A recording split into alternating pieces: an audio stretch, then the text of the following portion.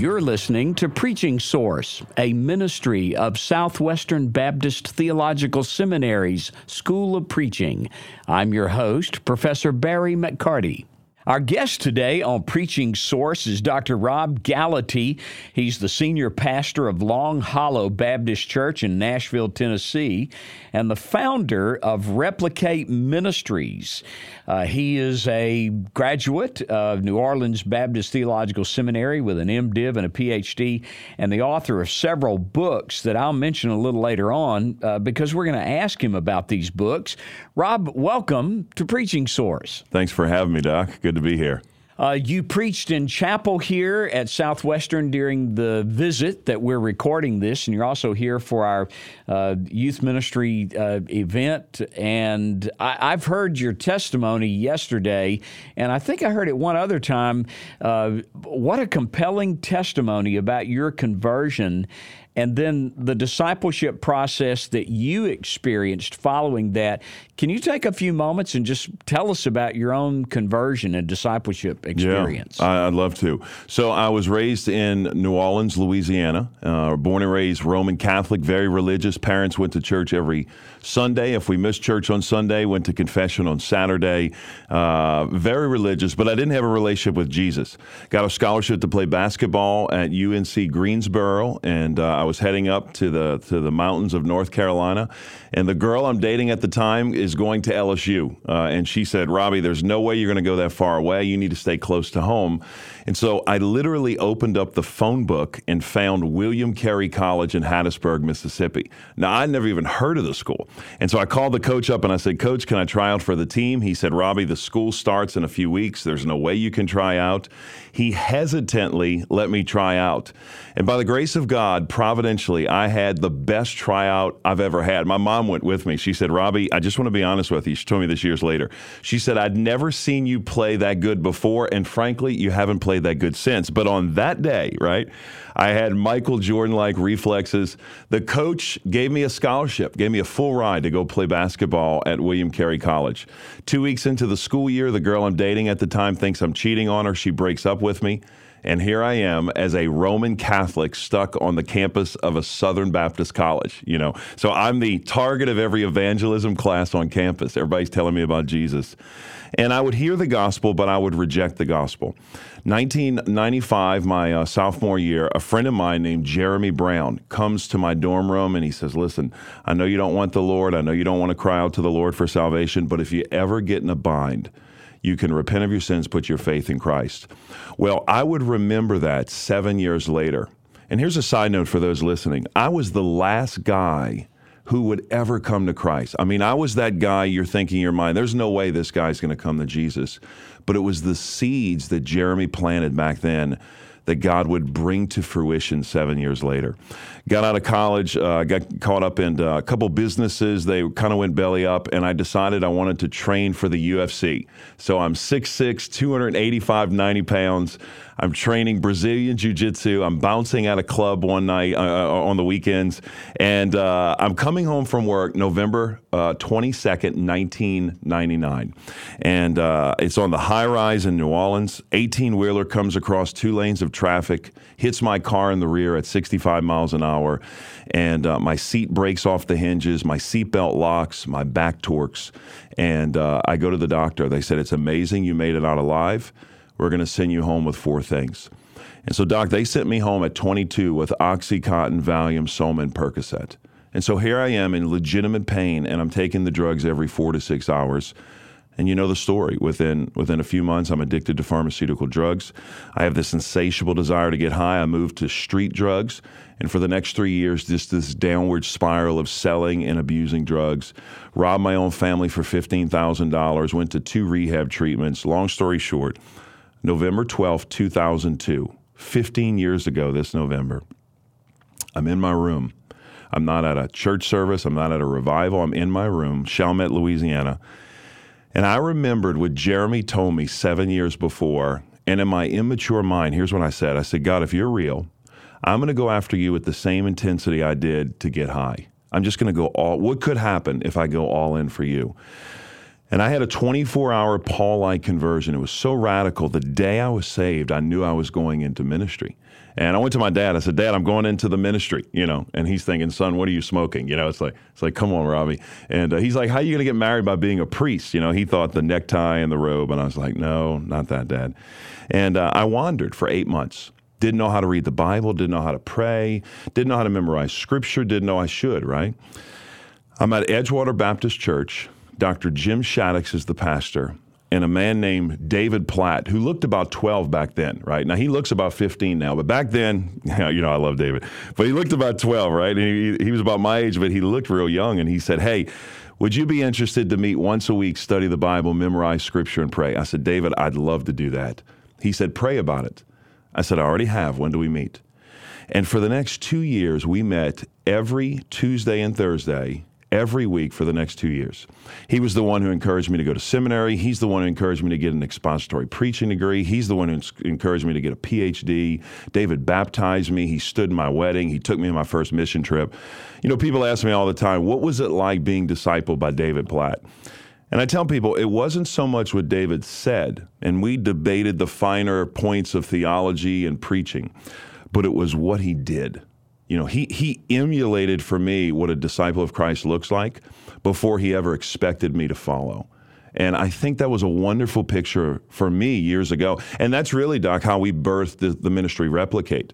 We just saw this need in the church of people wanting to make disciples, wanting to be a disciple who makes disciples, but they don't know what to do. And in the church as well as I do, when people don't know what to do, they don't do anything at all. And so that's what we did years ago. 2008, we birthed the ministry. And since then, we've seen the Lord use it to train and equip pastors all over the country to make disciples in the context of a local church. You mentioned here Replicate Ministries, and your interest, your passion and discipleship is obvious from your own experience and then what you've seen in replicating that experience with others. What role does expository preaching play in discipleship? Yeah, so the first, we have a pathway that we created called the disciple-making pathway. There are 4 steps on the pathway. There's the large, and I got this from the life of Jesus.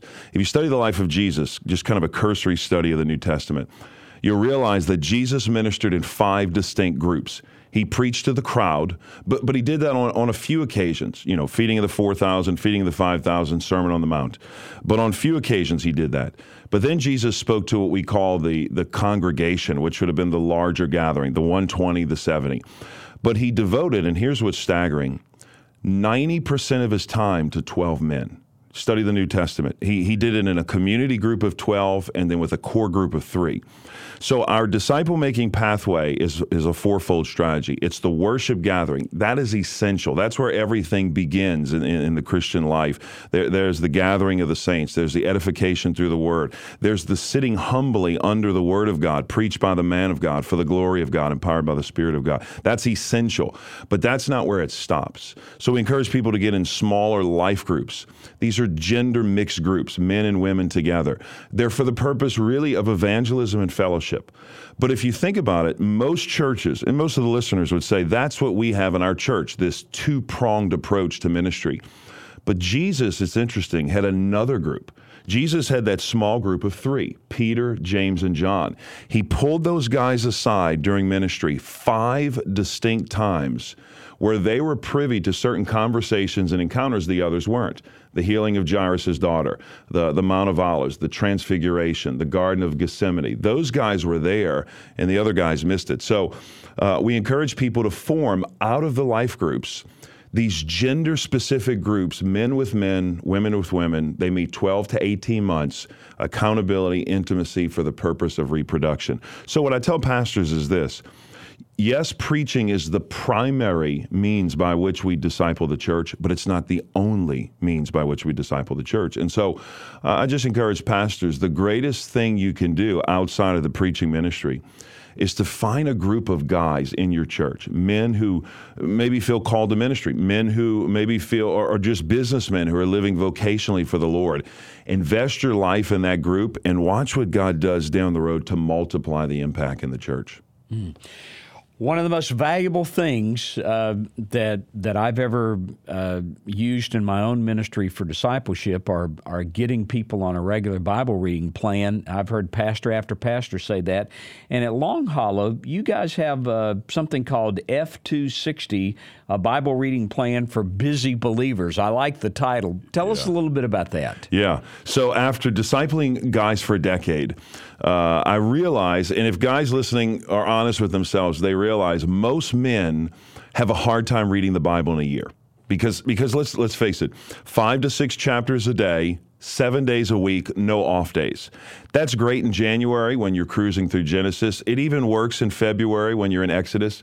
But once you hit Leviticus in March, you come to a screeching halt, right? The wheels fall off. And here's what I found myself doing. I wasn't hearing from God.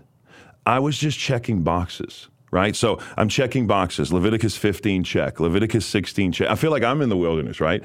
So I went to my wife a couple of years ago. I said, Candy, what if we create a Bible reading plan that is a way to be successful, so you can finish the plan, feel good and edified, and not kind of fall off halfway through, not miss whole sections if you go on vacation.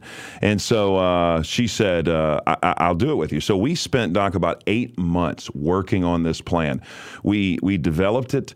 And we critiqued it. We put scripture memory verses along with it. So when you're reading, for example, Genesis 12 and 15 with Abraham following the Lord by faith, then you're memorizing Hebrews 11:6. Without faith, it's impossible to please God.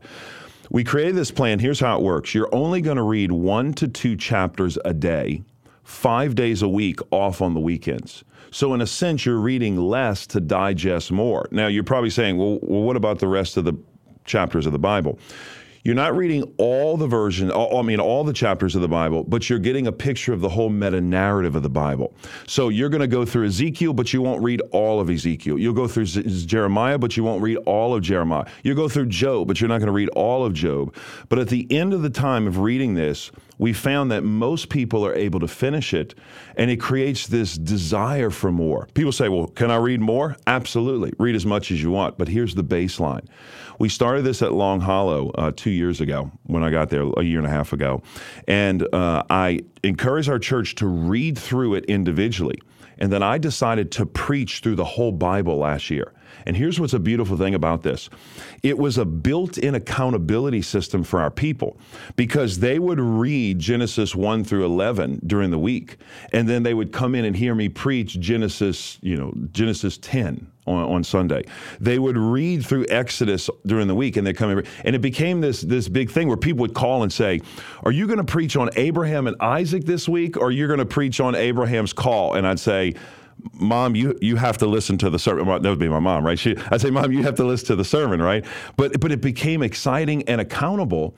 And people finished the plan because they said, Pastor, we knew you were going to preach on it. Because what happens in most churches, think about this. You walk in, and I've done this for years, and I even do this now, but you walk in and you say, open to Obadiah. And people are like, Oba who? When was the last time I read Obadiah? Or when was the last time I read Zechariah? Now it was, they were reading during the week, and out of the overflow of reading, they were getting the message, which was really implementing and assimilating the message in their life. And so it was great for me. It was challenging. I was preaching different genres all through the year, but it was really a neat journey to go through. All right, this next question, I cannot resist. I have to ask this. On the School of Preaching faculty, I'm the rhetoric and English usage guy, and I have got to ask you about, in Recovering Discipleship, you've got a chapter there, a comma that may have kept the church in discipleship coma. You have got to explain that. Yeah. Talk to us about that. Okay, so what's that comma? Yeah. The comma. I preach a message. In fact, I may even preach this at the Youth Ministry Lab. The comma that's kept the church in a discipleship coma for 400 years. So, if you and let me give the disclaimer. I love the King James Version of the Bible. The original King James stood the test of time, 400 years. No Bible rivaled it. Written by 54 different authors at the time of editors. 3 different cities: Westminster, Cambridge, Oxford. They worked for 3 years on the translation. Came back, edited for another 3 years. 9 months to the press. I love the King James. Did I mention that? However, when I was looking through the King James one time, at Ephesians 4:11 through 13, which is really the text for success in the local church, right? Paul's telling young Timothy in Ephesus, he's saying, Timothy, here's how you gauge success. God gave the apostles, prophets, evangelists, shepherds, and teachers. Verse 11. 12, to equip the saints for the work of ministry, for the building up of the body of Christ. Verse 13, till we all achieve to the manhood of the fullness of the stature of Christ. Okay, so if you look at that in modern translations, there's no comma between equip the saints for the work of ministry. If you go online now and you search the original King James, there are actually 2 commas in that section, which makes us think differently or look differently at the verse. So, for example, this is what the original King James would say, something like this. He gave the apostles, prophets, evangelists, shepherds, and teachers to equip the saints, comma, for the work of ministry, comma, for the building up of the body of Christ. So the point, so here's how I got to here. I started thinking, why have we overlooked disciple making for so long? Why has it only been something that the pastoral staff, the trained leadership should do, while the people in the pew sit idly by and watch, right? There's this great chasm between the pulpit and the pew, between the clergy and the laity. Why is that? Could the culprit be a comma? Because think about it. If you read the verse that way, and here's an easy outline for the text. Mentors, ministry, maturity. So the mentors, ministry, maturity. So basically you read the verse this way. The mentors do the ministry, and it's threefold. They equip the saints, comma. They do the work of ministry, comma. They build up the body of Christ. But you and I both know from Greek, there's no commas. That's a translation insertion by the translator. So if you take the comma out, like every modern translation does, it changes the verse. So now we see that the goal of the pastor's trained staff members is not to equip the saints, not to build up the ministry, not to do the work. It's to equip the saints to do the work of ministry. And so here's what I ask pastors when they think about this. Think about your own ministry. Maybe the reason you're not seeing disciple making happen in your church is because you have spent all your time executing the ministry, and you haven't spent equally enough time equipping the saints to do the work of ministry. I got this idea from Wikipedia. You familiar with Wikipedia? Now, listen, don't. I'm not saying it's the most reliable source for information. However, it's a good paradigm. What most people don't know is that there was a precursor to Wikipedia. In the year 2000, there was a site called Nupedia. Nupedia was an online encyclopedia that Jimmy Walls and Larry Sanger tried to compete with the Britannica. You remember the Britannica? They come to your house, knock on your door, say this expensive encyclopedia that you never used. And they thought that's not helpful. So they came up with this online encyclopedia whereby they enlisted trained professionals, doctors and historians, PhDs, professors, to write these long articles. They submitted the articles to this editorial process, extensive process, and then they uploaded the articles online. Well, after 2 years of doing this, 2000 to 2002, they decided to pull the plug because they had only 74 articles online. Right? The good thing for them was in the year 2000, they started another online encyclopedia. We've heard of it, Wikipedia. Now, Wikipedia was a very different paradigm. Instead of enlisting trained professionals, doctors, PhDs, lawyers to write articles, they decided to involve everyday people who were passionate about particular topics. So if you're passionate about Alabama football, I don't know why you would be, but if you are, right, you can tell I'm still bitter about the LSU losses. But if you are, you know about the teams, you know about the championships, you know about the coaches, you know about the roster. If you're passionate about golf, you know about the clothes, you know about the balls to buy, you know about the terrain, you know about the clubs. Doesn't take much to write about it. With that model, Doc, think about this. They created in 1 year a paradigm where people submitted articles, went through an editorial process, and then in 1 year they had 20,000 articles. At the time of writing a couple years ago, I found there were over 18 million wiki articles. Here's the paradigm shift. We look at the church today. Most churches operate under the Nupedia model, right? Only the trained professionals, PhDs, degrees, conference, certificates, degrees on the wall. Then when you're ready, then we'll let you do ministry. Where when you look at the first century church, it operated more under a Wikipedia model where you're empowering people gifted with the Spirit of God, empowered with the Word of God to do the ministry of God. Now, don't hear what I'm not saying. I'm not saying we put new believers into ministry right away. But I am saying this, and here's what Paul shows us. We've always looked at that verse differently. If you read it 11, 12, 13, this is how it works.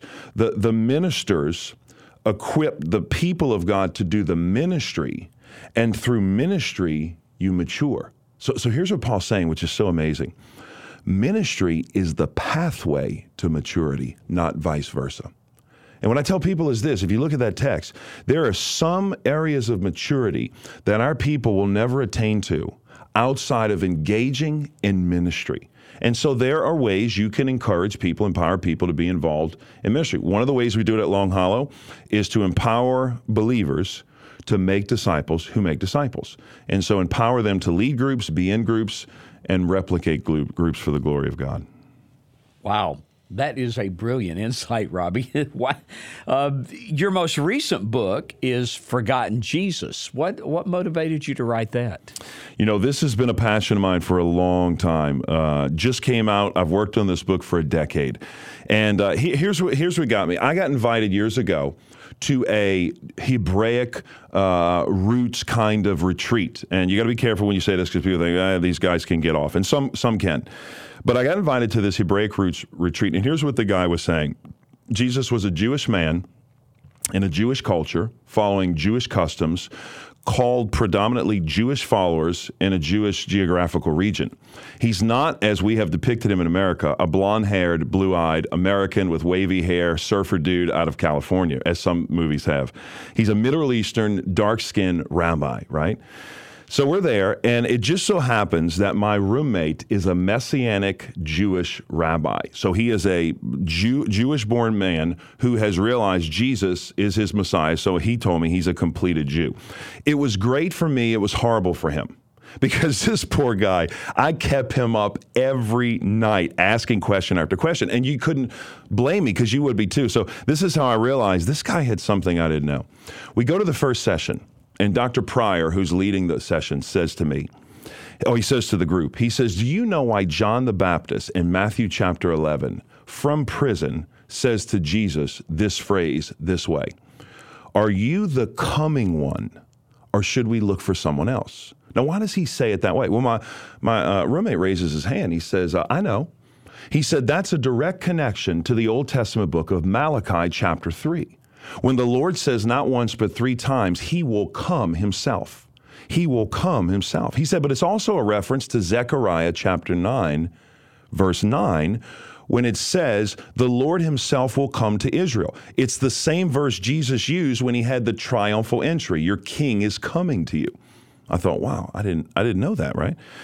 Later on in the discussion, Dr. Pryor says, hey, does anyone know Matthew chapter 3, 15 and 16, when it says that the heavens opened up and the Spirit descended like a dove? Why does Matthew use that phrase, the heavens opened up, the heavens tore apart? Well, Doc, he raises his hand again. He said that's a direct connection to Ezekiel chapter 1 when it says when the Lord comes, the heavens will open up. He said what the writer of the gospel is saying without saying a word in a Hebraic way, Jesus is God. Well, that was it. I went back to the room that night. I sat next to him and I said, how do you know this? How do you know these connections? Because I don't see these connections. He said, well, the problem with you Westerners is that you guys spend most of your time in the New Testament. He said, we spend our time in the Bible Jesus used, which was the only testament. I thought, okay. I said, well, what do you mean by that? He said, how do you share the gospel with a lost person? Now, this is what got me. I said, well, that's easy. I go to the Romans road, just like anybody else. All have sinned and fallen short of the glory of God. No one's righteous, no, not one. If you confess with your mouth, Jesus is Lord, believe in your heart, God raised him from the dead, you'll be saved.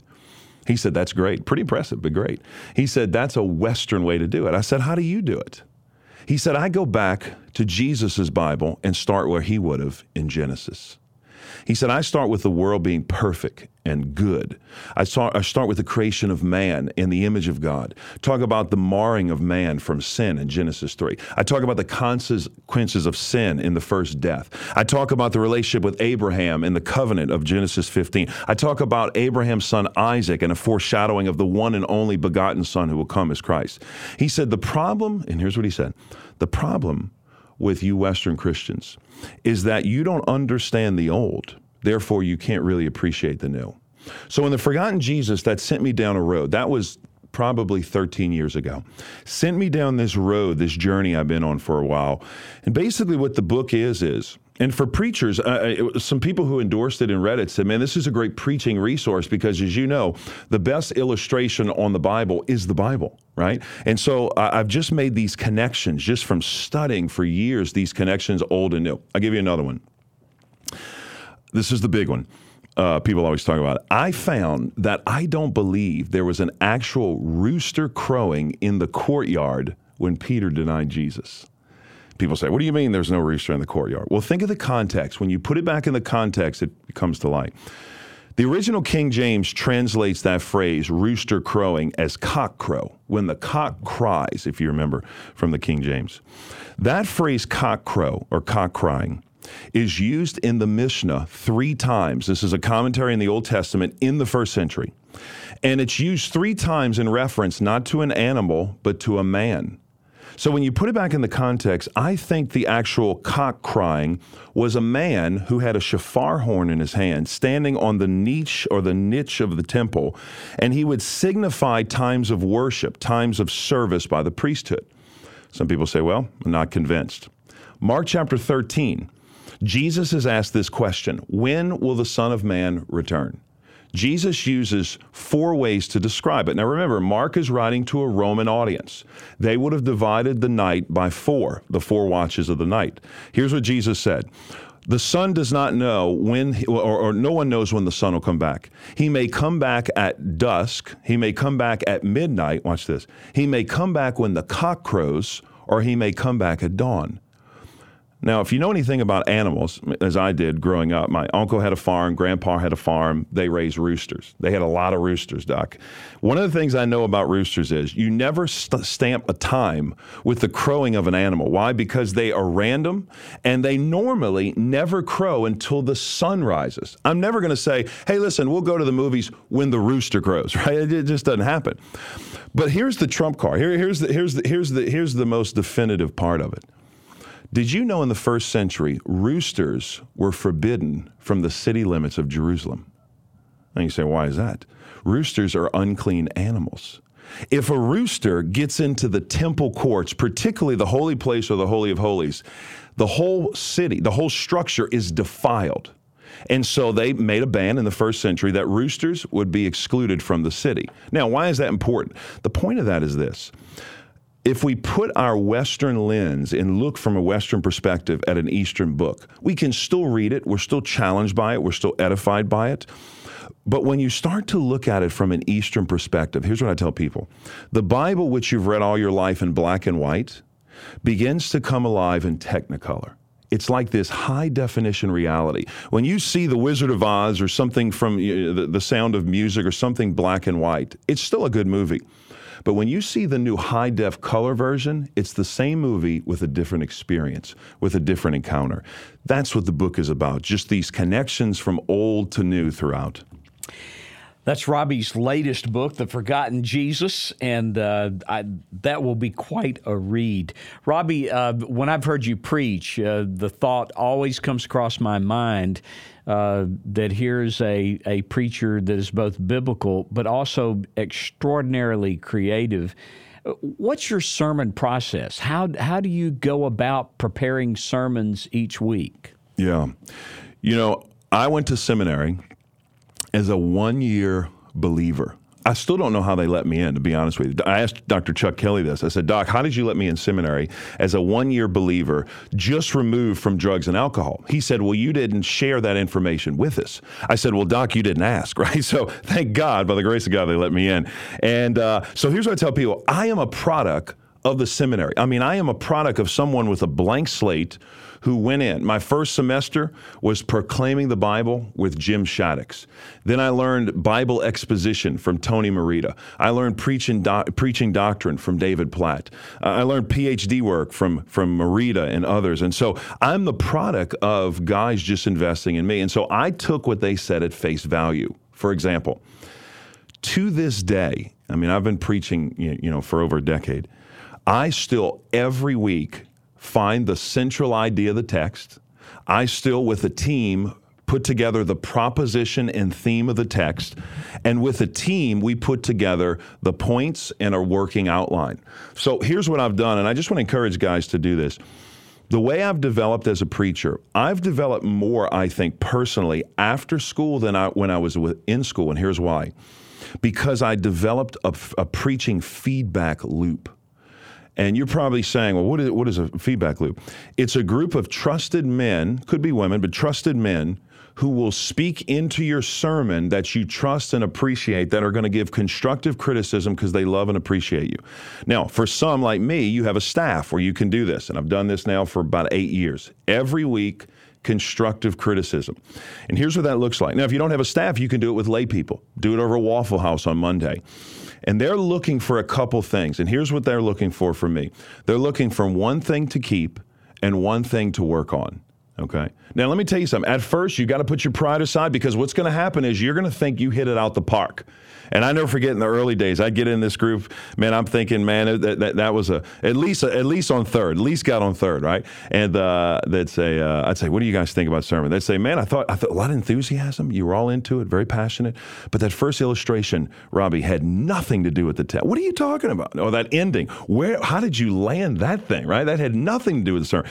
But over time, that began to help me. Was it hard at first? Absolutely. But over time. And so one thing to keep, one thing to work on. Doc, we do this every Monday at 10:45 to 12.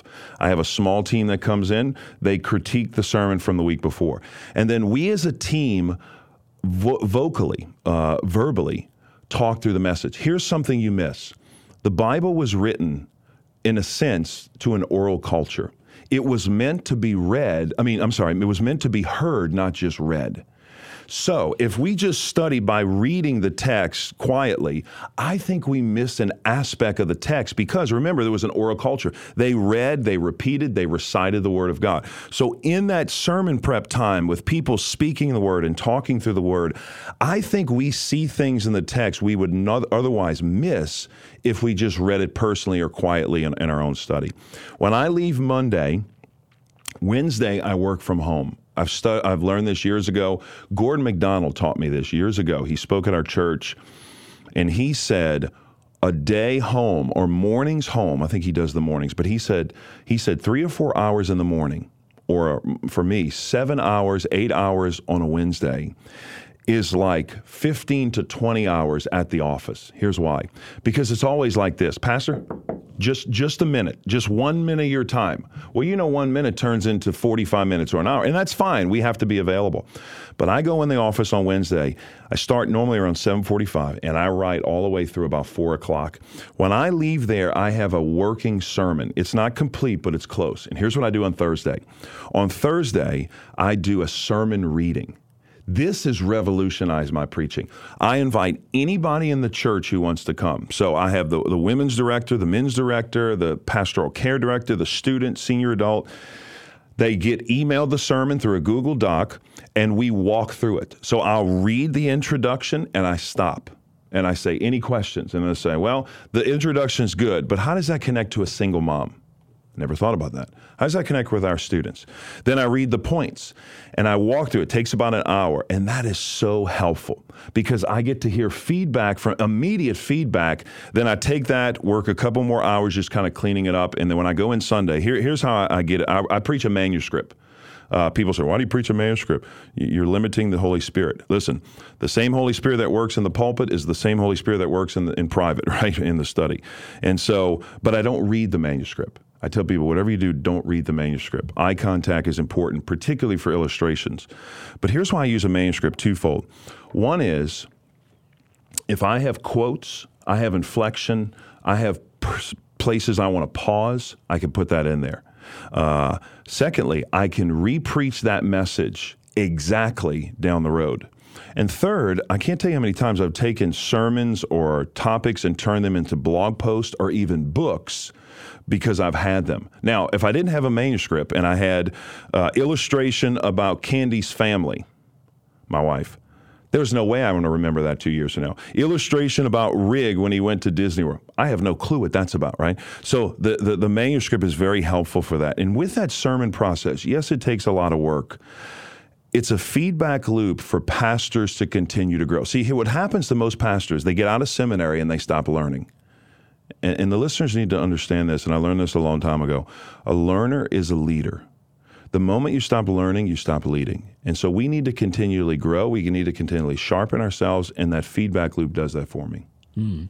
Our guest on Preaching Source today has been Dr. Robbie Gallaty, Senior Pastor of Long Hollow Baptist Church in Nashville, Tennessee. He is a creative preacher and writer, number of books. I really recommend that you read him, and if you have a chance to go hear him sometime, go hear him preach. Robbie, thank you for being with us today on Preaching Source. Thanks for having me. It's a joy to be here.